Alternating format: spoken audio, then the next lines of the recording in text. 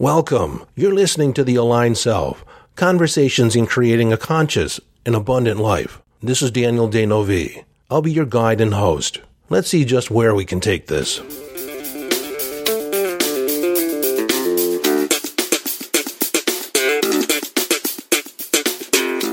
Hello, friend, and welcome back to the conversation.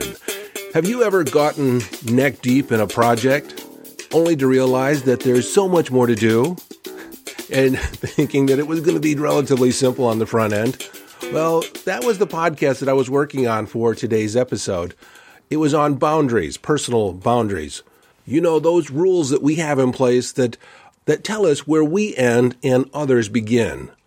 It is the perimeter by which we allow things in our life and things that we exclude from our life, things we tolerate and things we don't tolerate. Well, the more I talked about it and the more I thought about it, I realized that I had much more than just one episode and more than just a two-parter. I had a whole series because it's so intimately tied into and interwoven into our self-concept, our self-identity, and then again, our relationship with others, how we allow them to interact with us, the behaviors that we accept, and how we train people to treat us. Well, anyways, I'm not going to go on and on about that. I just want to let you know that I'm tabling that idea, and I will definitely get into it in depth. I'm going to have to really organize my thoughts around it so I can give you something that has a lot of meat to it that you can actually implement into your life. But since I brought it up, I will leave you with a couple ideas. One is the idea that no can be a complete sentence. You can utter the word no thank you, that's not for me, and you don't have to explain yourself, you don't have to rationalize it. If you just don't feel like it's for you, you can say no and go your separate way. And the other boundary that goes hand in hand with that is that you do not owe anyone an explanation for anything that you do, not even your partner. Now, while you may have an intimate partner, and it's a courtesy to explain your behavior, it's not required. And then we're now going off into some complex ideas around establishing boundaries. So I just want to leave you with those two, and we'll definitely dive deeper down the road. And since I did table that topic, what am I going to talk about? Well, I'm going to talk about intuition and about decisions, choosing a path.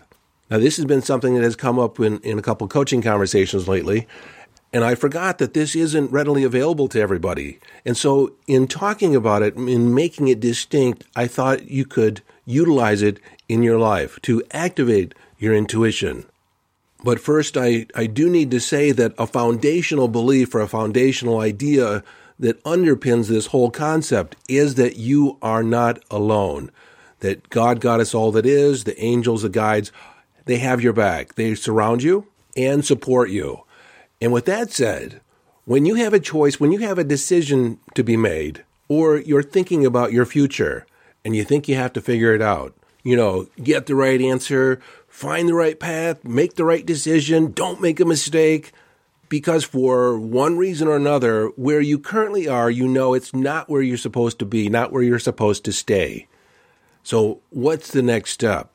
And this may be hard for some of you because I do have a couple of clients where they like to have a regimented routine or at least a plan in place, and to fly by the seat of your pants, to make it up as you go, is unsettling to them. So I do understand there is a certain amount of trusting the universe involved in this. And so what I'm asking you to do is put aside your logical mind. And if you've realized that where you currently are isn't where you're going to stay, and you think that you have to figure it out, stop it. Just ask the question, I wonder what's next. And then you wait to be led. And you might ask, how do I know I'm being led? Well, you look for the signs. And if you need help identifying the signs, I suggest you go back to episode 70, which is entitled, Is This a Sign? But the short answer is a sign is an impulse, an urging, an idea that pops in your head that has illumination, like it's all lit up and it makes you feel good. It could be a series of numbers. It could be a book that falls at your feet. It could be a song you hear on the radio, and then you start putting the pieces together, and there's a synchronicity to all these things showing up.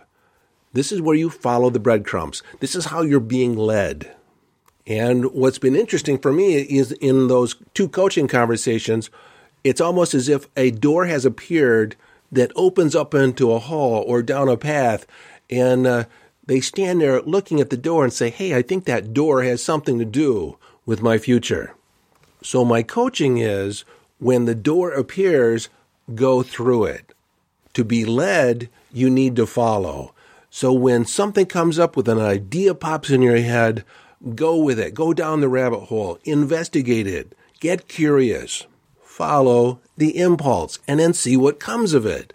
Chances are there's going to be another synchronous event that pops up down the road or right around the corner as you go through the door or start investigating that idea. Now, as you investigate, understand that you're going to feel lit up. It's going to feel exciting. It's going to be interesting. And when you have that feeling that's there, that's confirmation that you're on the right path. You're picking up the breadcrumbs. If it feels like a struggle, if it feels like a dead end, if it feels like a heavy weight, then that's not for you. Back away, turn around, head back down another door.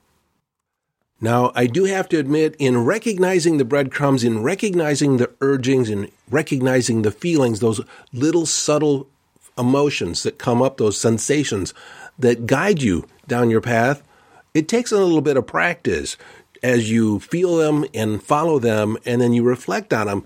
Are they leading you to where you want to go? Or at least are they invigorating? Are they lighting things up? Or is it a struggle? Again, if it's a struggle, then you have to reassess on how that felt. Was it more your mind guiding you along the way, or was it really your heart? Now, when I say mind, I also mean your ego, that surface aspect of yourself. And when I refer to your heart, I refer to your inner self, your deeper self. And I made a decision a long time ago that I would never allow my head to overrule my heart ever again. Because frankly, it never ever worked out in the long run. And so really developing your intuition is learning to be led, learning to follow the breadcrumbs, learning to follow the impulses, the urgings, when they come up, as they come up, and honor them. And I just want to draw your attention to the fact that this was originally going to be a different podcast, a different topic, but it started feeling cumbersome. It started feeling awkward.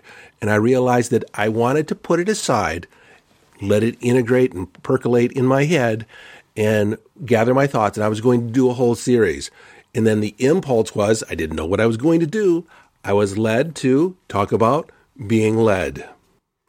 Now, of course, you can practice this on your own. I've given you enough information for you to practice it on your own. But if you want a little guidance, I do teach this right inside my intuition course, and it's called the Intuition Course, and that's available in the Vault, my membership program, and there is a module right in there that teaches you how to tune in to your inner signals and distinguish between the subtle differences between a yes and a no, a left and a right. Now, also in all transparency, the Vault is a name that I just picked out of the air, and I don't think, I'm getting this feeling that it's not going to be the name down the road. So if you're not listening this in real time, like if you're listening to this a year after or 2 years after I published this, it might be called something else. But you can always go to yesdaniel.com, and there should be a link there to find your way. Follow the breadcrumbs. If you'd like an exercise to practice with, I'll leave you with this, and you can put this into action. Find some time where you can just indulge yourself. You're not committed to do anything or show up for anybody else. And while at first glance you might not have anything like that on your calendar, I mean, you might be looking at your calendar and think, I have no space in there whatsoever. I have commitments all over the place. Well, you are the one that made those commitments. So you have a lot more power, a lot more flexibility than you're giving yourself credit for. If you wanted to carve out some time just for you to really play with this idea, you can do it. And so the idea is to create some time where you're not committed. And then get curious and wonder about how you could spend this time that would be the most productive, most impactful, most beneficial to you. You could almost think of it as taking a mental health day. When I've done that in the past, I've been called to the park or been called to the nature trail.